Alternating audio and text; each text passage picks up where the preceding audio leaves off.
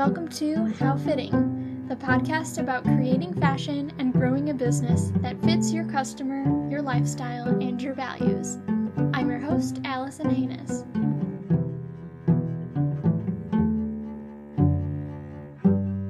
Today I'm joined by Sophie Kissling of UPPERCASE. So welcome to the show, Sophie. Hello, thank you. Thanks a lot. Hi, everyone. Yeah. For those listening who are just meeting you for the first time, could you share a little bit about who you are and what you do? Sure.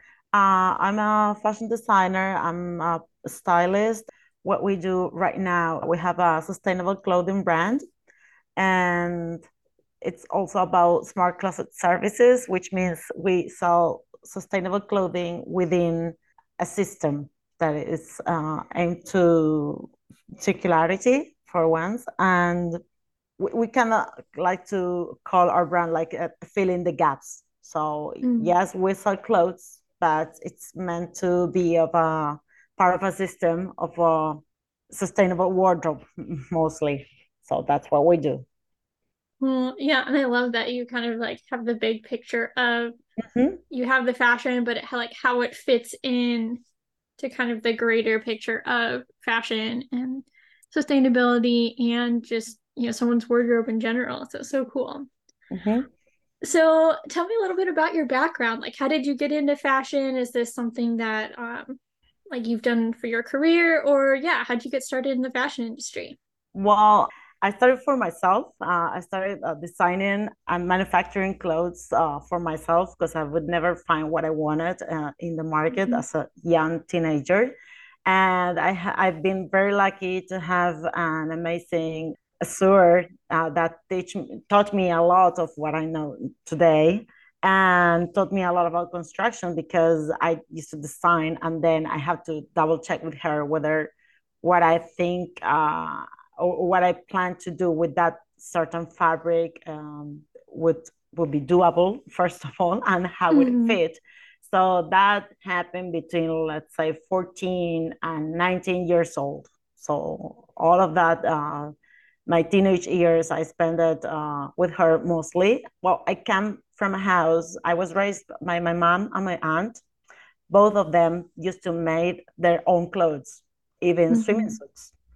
So there was always fabrics and sewing machines at home. And yeah, I started young. And once I decided I wanted to be a designer, they told me, okay, uh, you have to prepare yourself because you don't know how to sew with a sewing machine. You don't know how to make a pattern, and you should learn first in order to instruct others of what you're meaning to do.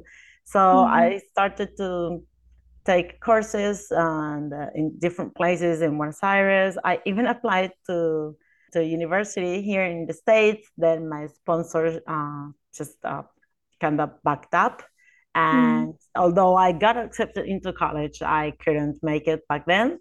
And so I started, like I said, I started taking courses and doing it on my own. And after a few years, I even got my own brand in Argentina.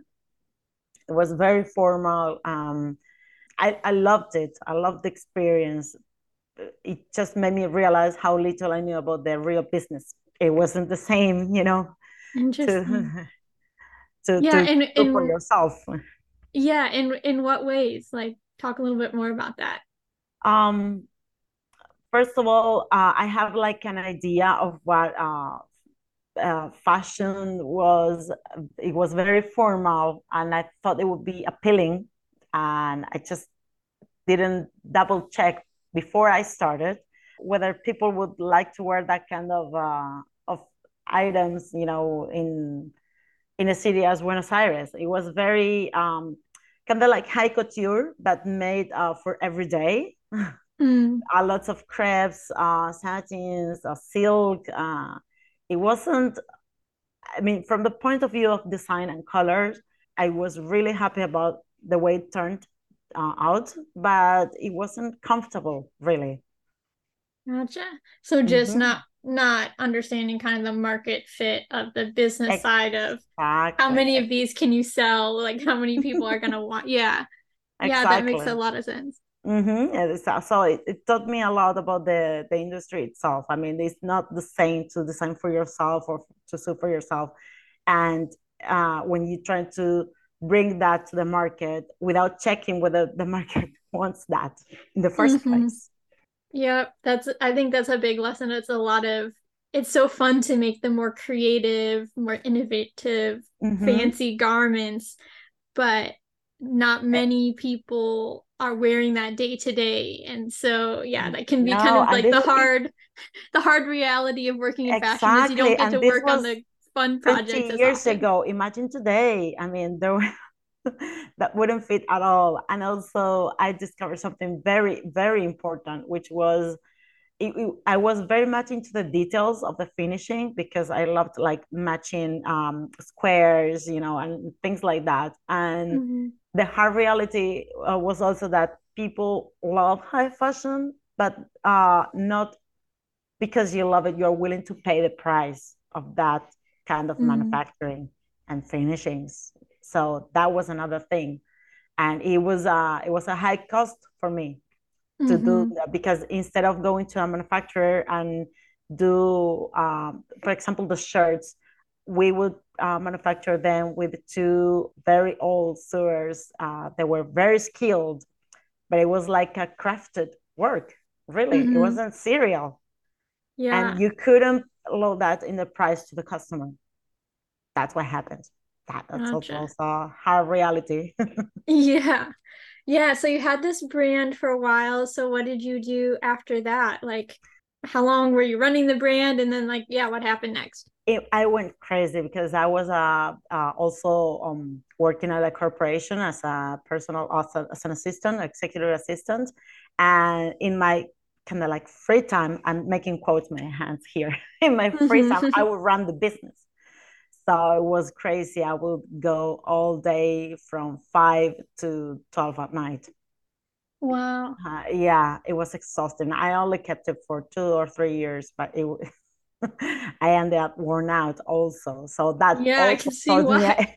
yes, that also taught me a lesson of how really, I mean, I was in my 20s, so it was different, right? I'm 46 now, but still, I ended up worn out. That's the truth. Also burnt out, you could say. Hmm. And that what happened was that I decided to close the business. I was still working in a high demanding corporation. And then my first child was born. And I knew that everyone around me, especially the girls, they all had nannies until 8 or 9 p.m. And Mm. it just I had to make a decision. Either I hire a nanny until 8 p.m. or 9 p.m., or I just quit and do some other kind of jobs. So that's what I did. After my first child was turned 1 year old, I decided to quit. And I also discovered that I did not like not working.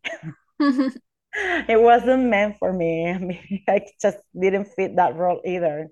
So that only Hmm. lasted like 6 or 10 months at the most. And as a just I don't want to say just a mom because it's a full-time job. When you say Yeah. just a mom, you kind of minimize Yeah, it's the like reward it's behind. like twice a full-time job, if not more. Exactly. So, but I discovered that I didn't like that kind of lifestyle either. And to make the long story short, I ended up being a ESOL teacher in Argentina. That's where I come from. So for 7 years, I became an English teacher, English as a second language for non-native speakers. So I was surrounded by kids all day long, but I would Hmm. go out at 4 and to pick up my kids at school. So, and in as a side business, I kept the styling part. So I would do wardrobe styling on the weekends. It was my only free time, kind of. Hmm. So then how did Uppercase come out of all this? Like I know you still do some of the styling as part of Uppercase, but like when did kind of this new brand start to emerge?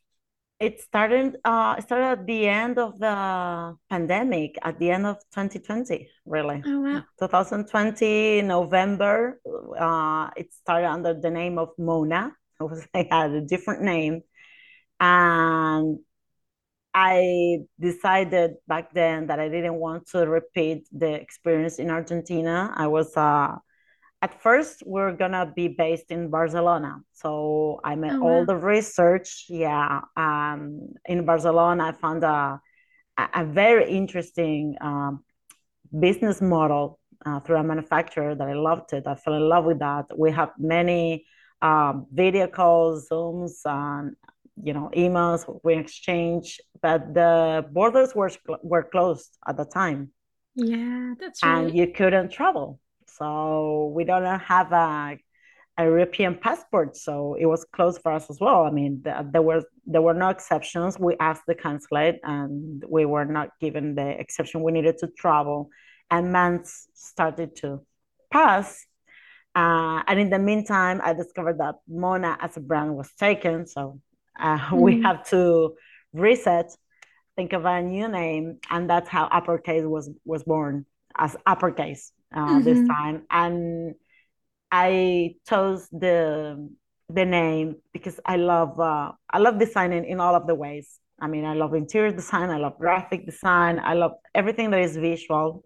It's something that I have always cared for. Something that I always pay attention to. So being in the graphic design world, I decided that all of our items are gonna be named with the vocabulary of graphic designers. Really, that's why uppercase, and then you have some items like bold type or the tank top is font. Mm-hmm. So that's how it started. I make sure I registered the brand this time, check that Mm-hmm. they didn't exist. And after a couple of months of not being able to travel and to really start going into business, we decided to uh, restart our research and came here to the US. And we chose Miami because we felt at the time that it was the place that it needed most, because Miami is, as you know, it's famous because of for the mall and sales seasons and shopping, Mm-hmm. and it kind of felt to us that it's always like either New York or the West Coast, California, going into the um, awareness of recycling and sustainability and all of that. And I don't know, we kind of felt like Miami could be the next sustainable fashion hub, and that's why we started here. Nice. Yeah, so you like moved from Argentina to Miami then, right? Yes. Yes, we Yeah. So kept it I mean you're we kept it remote control. Remember our beginnings? As mm-hmm. much as Mm-hmm. we could. And then we decided it was time to come and really get our hands into this because it was moving so slow. Gotcha. Yeah, yeah. And I think Miami too is a very like fashionable It city. is. It Mm-hmm. is. I've only been once for work, but um I know like even the Fashion Group International, they have a chapter down there, and yeah, it's like very very trendy, and the warm weather helps so you can wear your nice clothes out and not have to like bundle up as Yes. much as you do in the north, And I and don't know if you know this, more colorful too. but Argentinians used to based in Miami for all to make all the shopping. I mean, they would travel to Miami only for the weekend to come to the malls, especially in sales season. Oh wow. So, Yeah, so cool. mhm, So lots of great reasons to be based there. so that's why it makes sense to us. It's like let's start changing this. I mean, of course, you have to have the wheel of this big concept of making the world a better place, and starting to thrive for change in the things that you care, really. Hmm. Yeah, so on that, like what are some of the values that you've kind of built Uppercase on? You mentioned sustainability and like making, a better world, but kind of what are those values and what's kind of your vision for the change you want to make with Uppercase? Well, Uppercase was born as a inclusive brand mostly, and that in the broader sense of the word, not just body type talking or gender neutral or anything like it. It means um, like offering a product within a reasonable budget. So even though we are hashtag as quite luxury, is not meant to be exclusive in terms of budget, really. So what we Mm. aim for is that everybody can afford sustainable fashion. That's why we are not so much a design brand. I mean, if you look at our items, are pretty basic. We care about finishings, and it's a neat design, but it's very simple. It's not about extravaganza or big patterns or anything like that. And it's because we are a fill in the gaps brand. That means that Hmm. whatever wardrobe you own, you can certainly buy some key pieces in order to maximize your wardrobe. So it's a fill in the gaps within a circularity system. It was born as a response to having a sustainable brand that it's affordable, because you don't need to buy that much, really. I mean, it's not like Hmm. you can buy like 4 or 5 items, and I can assure you, you're gonna really maximize what you've already owned, you know, at the best. And also, it was born because each sustainable brand has like a subject that is concerned with. Some is Hmm. carbon neutral, some are, I don't know, energy. Ours is the pile, the stacks of clothing that are piling up in the deserts and all around the world. Our closest neighbor being Chile, the desert of Atacama. Hmm. I don't know if you're aware, but that's Yeah. regularly on the news. And we started thinking about circularity and what the famous loop of fashion. What happens to your clothes after uh, that lifetime with you?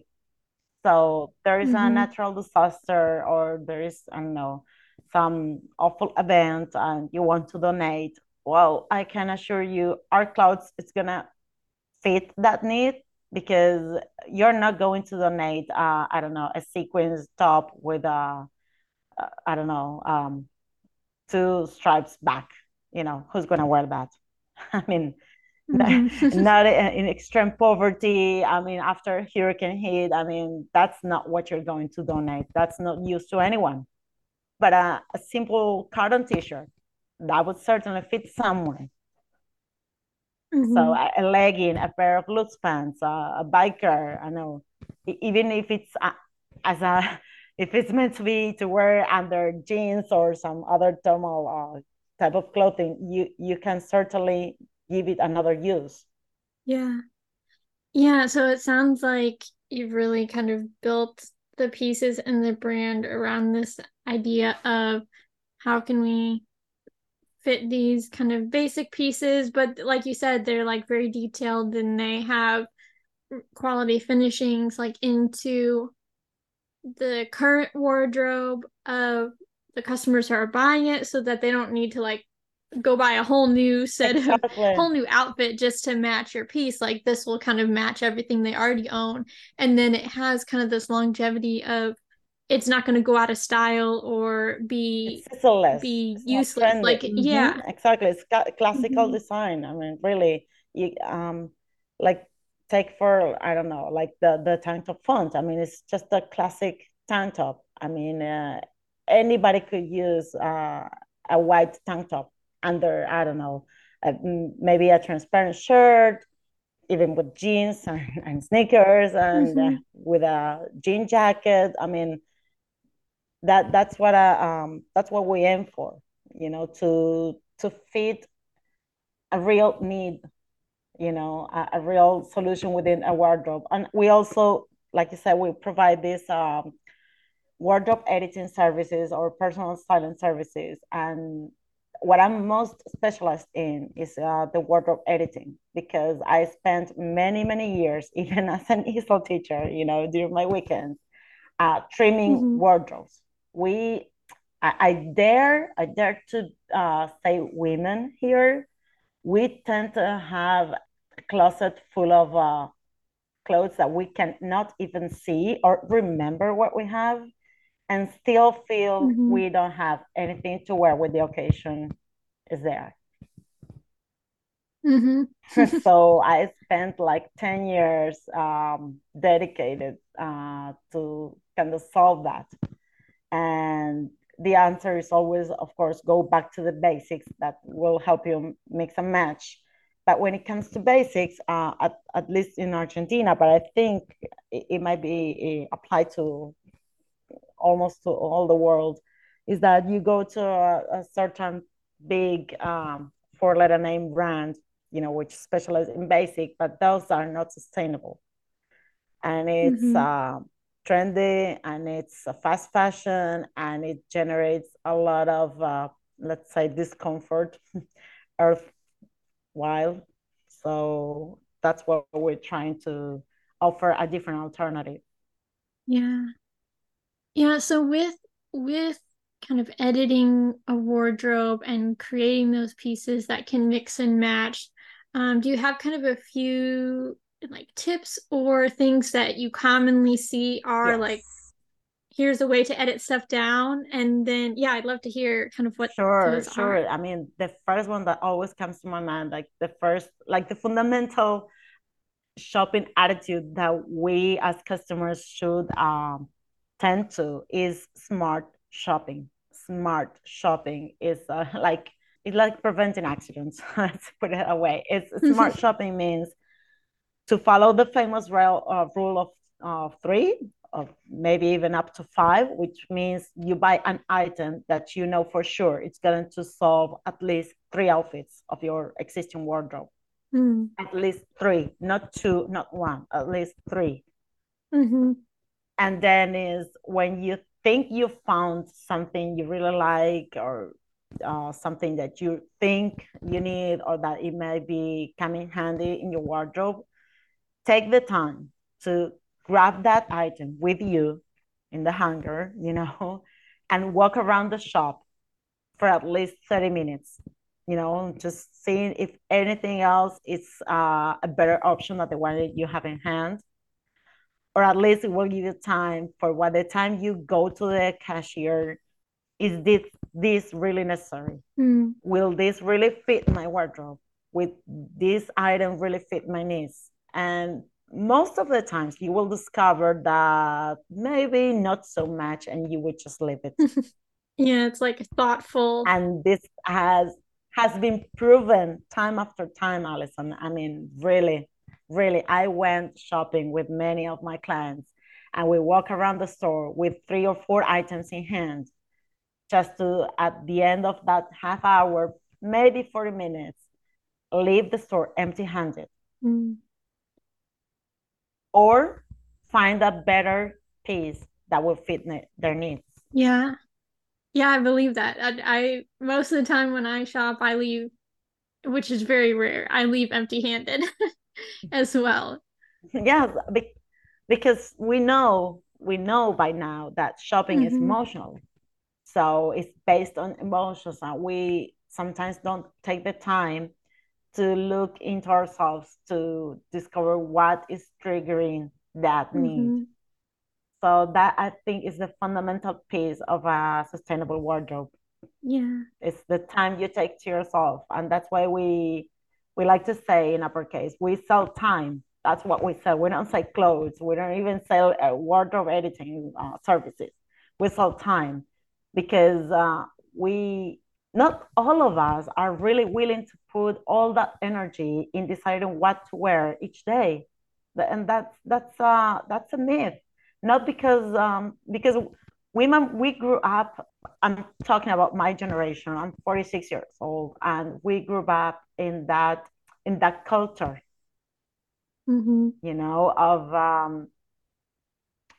of having like an extensive wardrobe, of going shopping on the sales seasons. It's very hard to erase that hard data story in your brain, Mm-hmm. and you're supposed to like it and enjoy it, and it's not always the case. Most of the cases, shopping is stressful. You don't find what fits you best, you don't find what you're looking for, you don't find the color that you needed or that you wanted or that best looks on your skin complexion. You don't find what most of it is about the right fitting, because we also come from a culture that we had to like fit in a certain standard of beauty and harmony. And when our bodies don't fit into that, shopping becomes very stressful and frustrating. Mm-hmm. So it's not a nice experience. Yeah. I think one thing that stands out of like everything you've just been saying is, when you're shopping and you mentioned several times finding just the right piece that really does fit your needs and solve, for several outfits, is you won't know that piece when you see it unless you kind of understand what the needs are in your wardrobe or what you're looking for. And Exactly. so, Exactly. So that's why our services aim to that. You call us once or twice or as many times as you need, because every client, of course, is different. And grasping these concepts is not always easy because it has a lot of psychological work behind. It's not so much about designing mhm, and knowing about colors. It's very hard psychological work behind it, because the way we feel when we wear certain pieces are deeply connected to what we appreciate or don't appreciate about ourselves, and that's a very hard connection, and it's very hard to put it into words. mhm. Yeah, definitely. Sometimes you don't even know you feel that way. Yeah, yeah. And also as a society we've learned to be like polite, and regardless of how we feel. And so, for example, if your sister, let's say you have a sister, I do, no, yeah. let's say, okay, so it was a good example. If your sister like gives you a present and she gives you, I don't know, a pink V-neck T-shirt, most of the times, oh, that's where I come from. It was many in many ways it worked this way. You wouldn't say, "Oh, I don't wear pink, I don't wear V-neck, or this I don't really like, it's not really my style." You keep it, even though you're gonna. There are two problems there. Either you're not gonna wear it and you stuck it in the pile of clothes you don't wear in your wardrobe, or you wear it regardless of how that makes you feel, and it's not making you feel at your best. Hmm.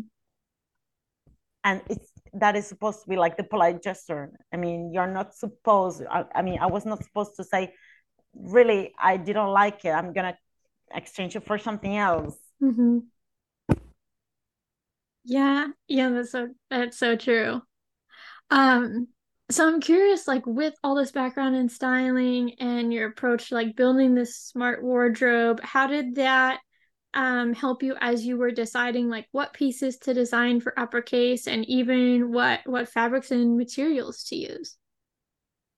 Um, well, most of the, especially the tops, most of the tops, the t-shirts that I designed are the kind of things that, in my experience, the wardrobes that I've been editing and curating, these are the pieces that were missing most of the times. Mm, But also, I was very concerned of making like a wide variety of designs in terms of what we want to, let's say, to flatter in our bodies. Like, for example, square neck is not for everyone, but there's some body types that really really look good in that kind of neckline. mm, For example, when take me as an example. I'm short and chubby, so I have to move away from turtlenecks, the necklines that are too close to my base neck. So that's why I love V-necks t-shirts, for example.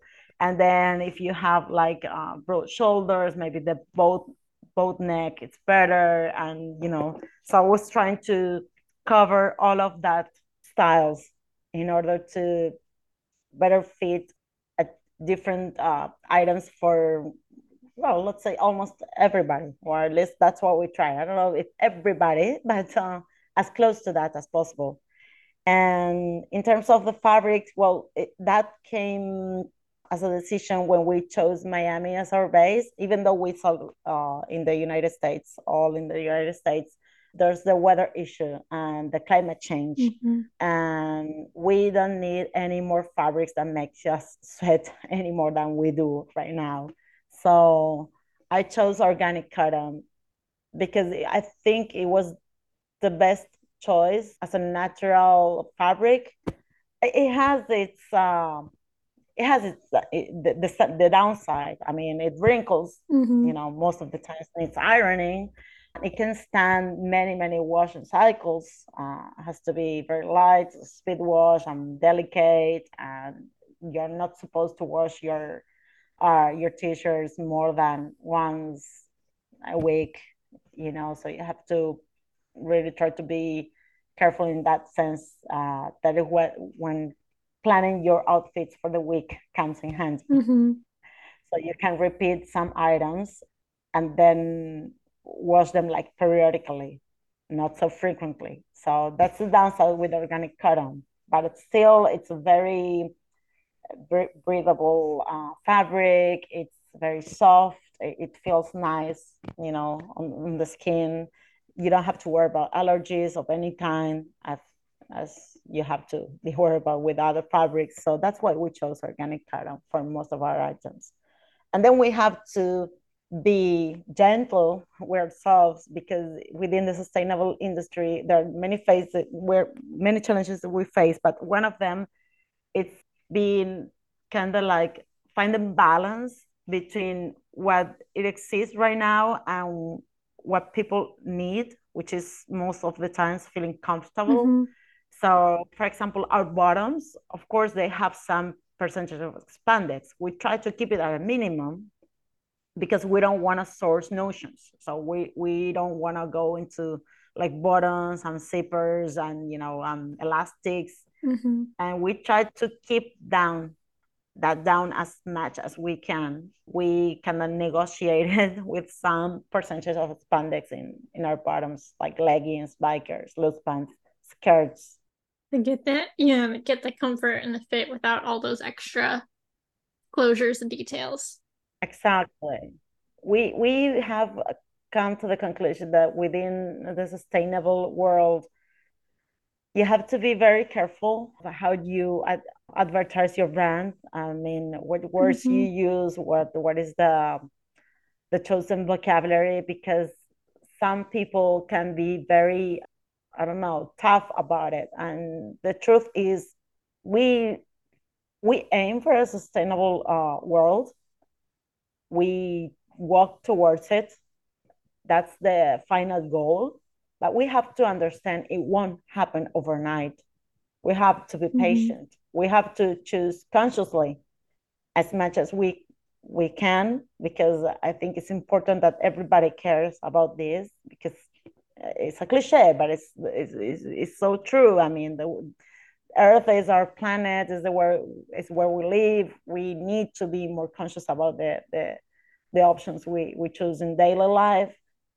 But it's also exhausting. It can be also exhausting, and you want comfort, and you want some brands to make your life easier and to be less stressed.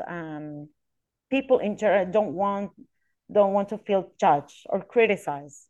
So yes, I choose to be sustainable in this particular way, and I do my best. Maybe regarding this problem, I do my best here, and maybe I not so focused in something else, but we do our best. We have to start thinking that we do our best all of the time in every choice we make. Mm-hmm.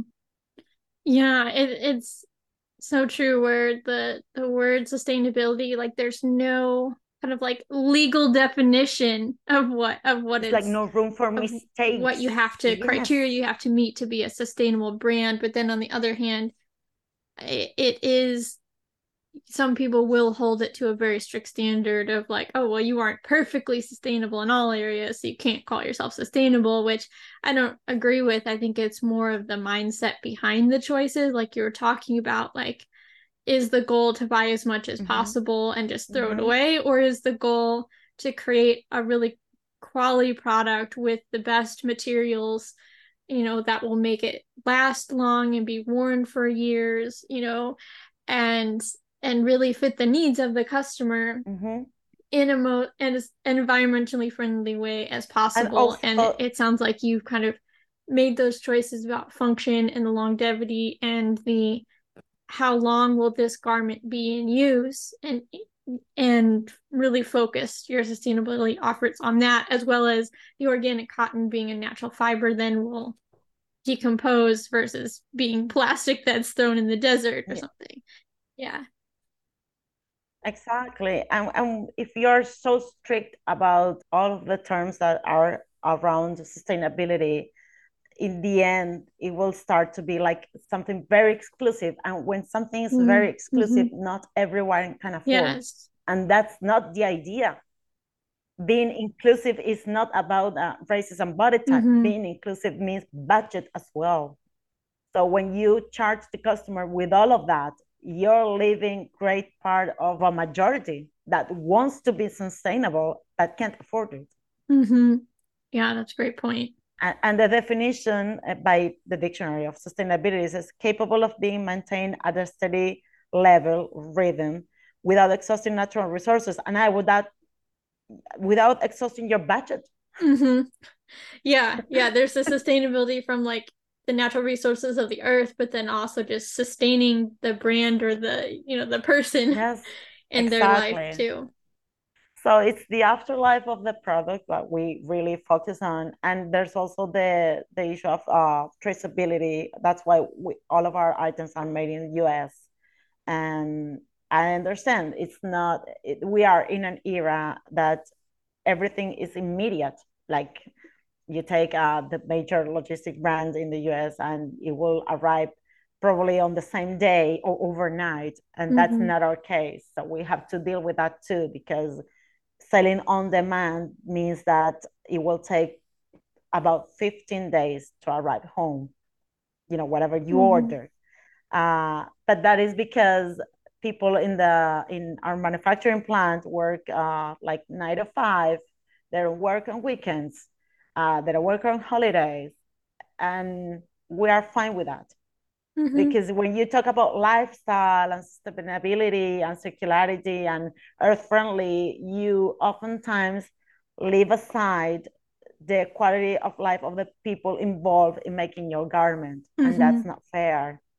Yeah, it needs the sustainability and the ethical part of Mm-hmm. fashion, which, yeah, I feel like ethical fashion tends to be more about the people in the supply chain, and then Mm-hmm. sustainability generally, I feel like more often refers to the environmental impact. And yeah. Exactly. So, how did you end up finding the factory that you're working with? And why did Ah, you choose an on-demand production model versus kind of traditional production?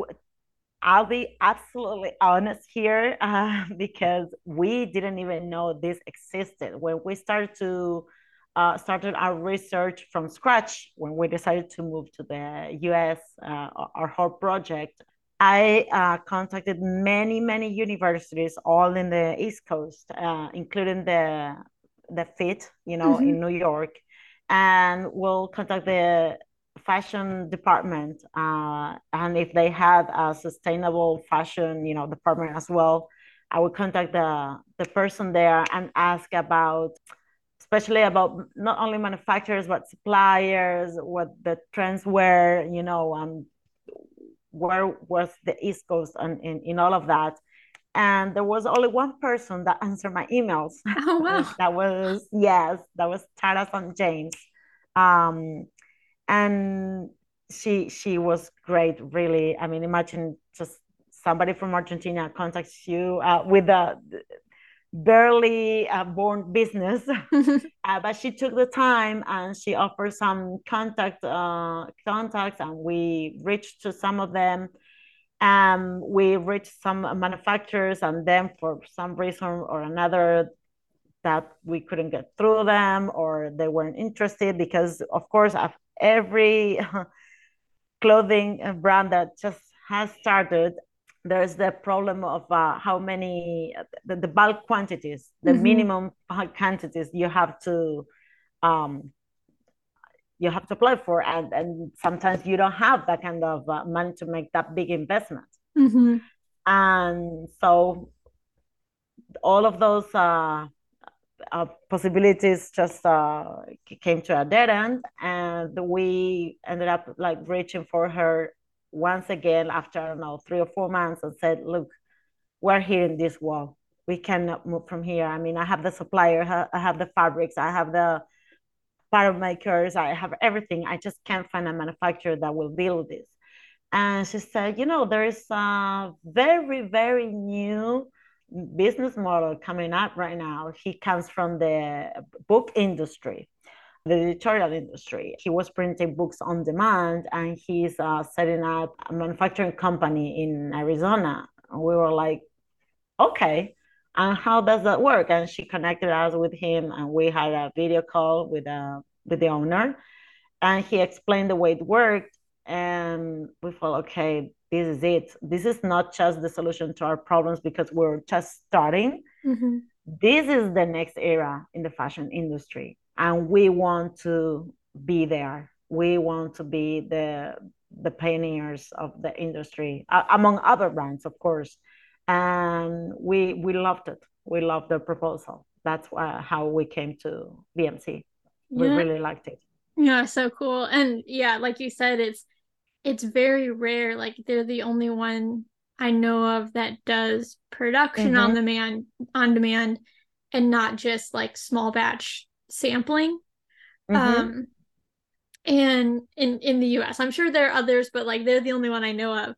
And it's like very new, and it not only, like you said, helps with there's no minimum order quantity, but Mm-hmm. then you're also not producing excess inventory of colors or sizes or styles that aren't selling.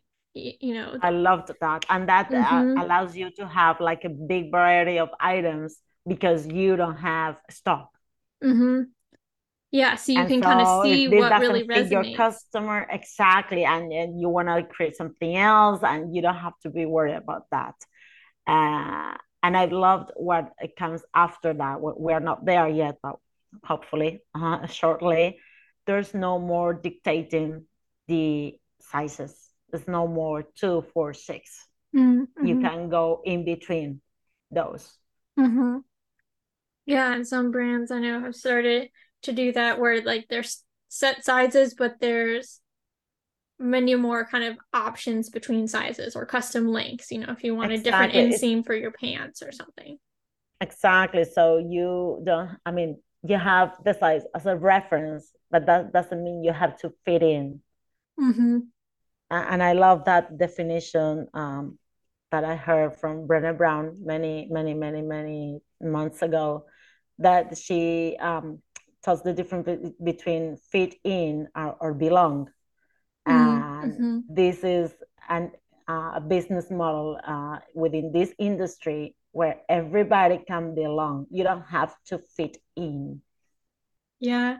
Yeah, I remember reading I Mm-hmm. forget exactly which of her books that was from, but yeah, I remember reading that, and it's a very unique distinction, but like important as well.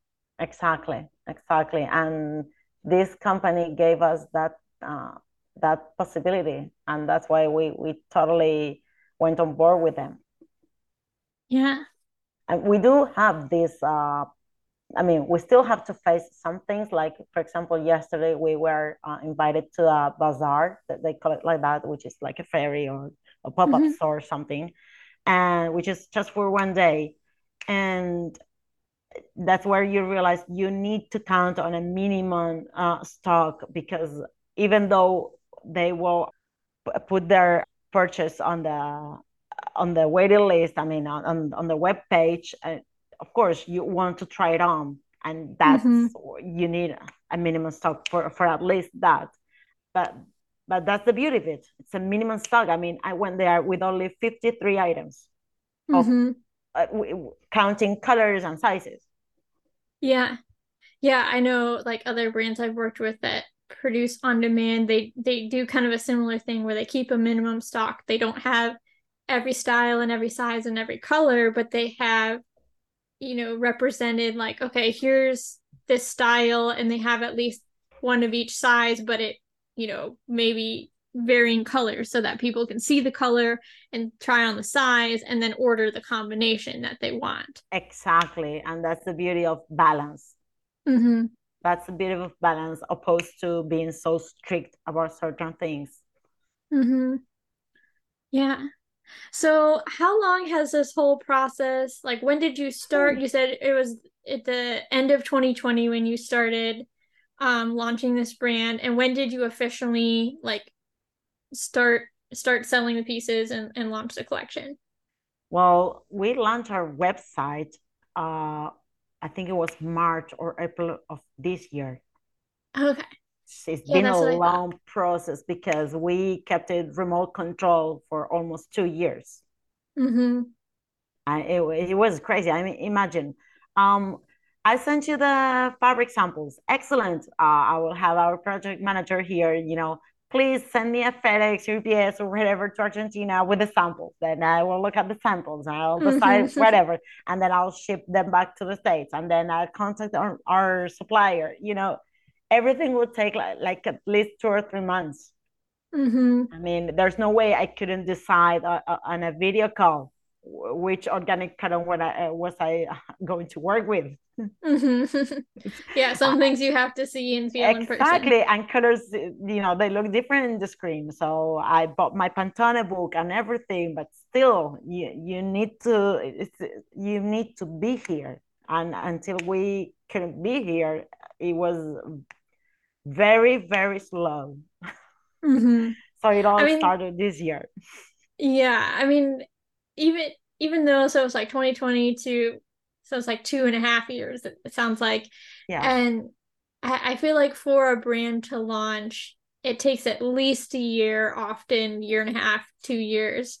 Um, because like everything is new, like you said, you're finding fabrics for the first time, you're making your labels, you're finding the factory, and like each of those steps takes a lot of time that, after you have them set up and you have the brand launch, then launching new styles can go a lot quicker once you kind of have that base of your vendors and your um, suppliers set up. Yes. Yes. And we are not even talking about publicity, because Mm-hmm. that's a whole other chapter. We are going very organic, like in terms of publicity, just Mm-hmm. social media, and I don't know, events like the one that I had yesterday, clients and mouth to mouth, oh, she recommended me. Yes. You know, uh, Mm-hmm. steady and slow. I like to erase the bad, steady and slow. Mm-hmm. So yeah, how has this year gone so far in terms of like other than you said slow and steady? Um, but have there have been any other things that like surprised you about having, with the process of launching this brand? And yeah, how have things gone this kind of spring and summer since you started selling on the website? Well, what has surprised me is that, I mean, it shouldn't have, but it did, that our research was done properly, because I'm finding out almost weekly, on weekly basis, that what we have is most of the times what our clients are needing in their wardrobe, Mm, and that's a beauty, yeah. because you plan, but then you contrast against reality, right? Hmm. Regardless of the polls that you've made, and the experience you got. like knowing that you nail it with certain things, it's a good thing. It's a good Yeah. thing. It's encouraging. Yeah, And definitely. totally, totally. So that's been nice, and that's something that surprised us beautifully, really. Mm-hmm. Yeah, it sounds like you really kind of learned from the first brand you had and put in the research this time and really saw what the needs were and what your customers would want. Exactly. Yes, totally. And it's a good thing. I know it's probably another cliche that I'm going to use, but it's so um purposeful and so useful to be able to look in the past, and analyze your mistakes and really uh, talk gently to yourself and say, okay, at that time, with the information you've got, you did the best you thought. Now you know better, you do better, and that's it. But you need to go there and revise the past, because you know you are in this industry. You're going to totally get what I'm saying. But there is a lot of ego in the creative business, Mm-hmm. regardless of fashion. I mean the creative business itself, and whether he's more creative than you, or whether this was your idea and the other one like stole it, or this was a more original or singular, and you have to uh, past that. That's very superficial. That's very shallow. That's not going to help you. Mm-hmm. So, what are you most proud of or so far in with this brand, or what are you most excited about going forward?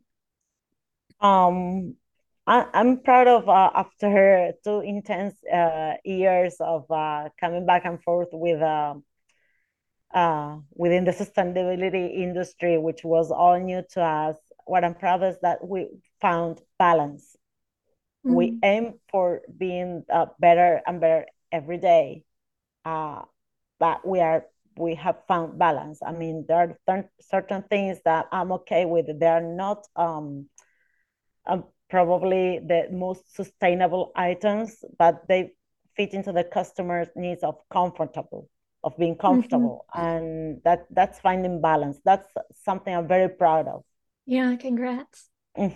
And what I'm most excited about is I love fashion shoots. I mean, not fashion shoot, but photo shoot sessions, Mm-hmm. because we can communicate. You communicate to, it's like a language in itself.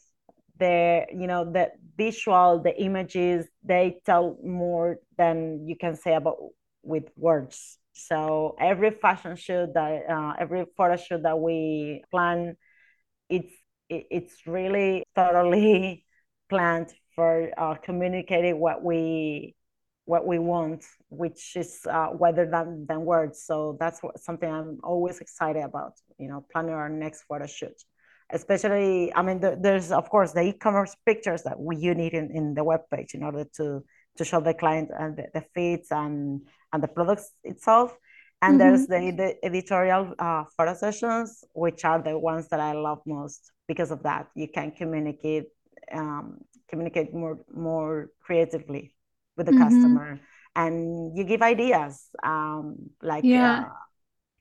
that's nice, because like I said, not everyone is willing to put so much energy in their wardrobe, or how to style themselves up. Mm-hmm. We all need a Yeah. hand. Mm-hmm. Yeah, and that's what I love about looking at editorial shoots is the styling and kind of the possibilities of how can you wear this different ways and Yes. yeah, how can you create different looks or different for different occasions or different days with it. Mm-hmm. I love that. That's something Mm-hmm. I'm always very excited about. Yeah. Actually, the work trip that I was in Miami for was a photo shoot. And so we had a lot. Really? Yeah, this was a long time ago, but yeah, it was fun to, you know, because it's such a there's such cool architecture and of course like the beach and then, lots of murals and stuff in Miami. And so um getting to style clothes with all those different places was really fun too.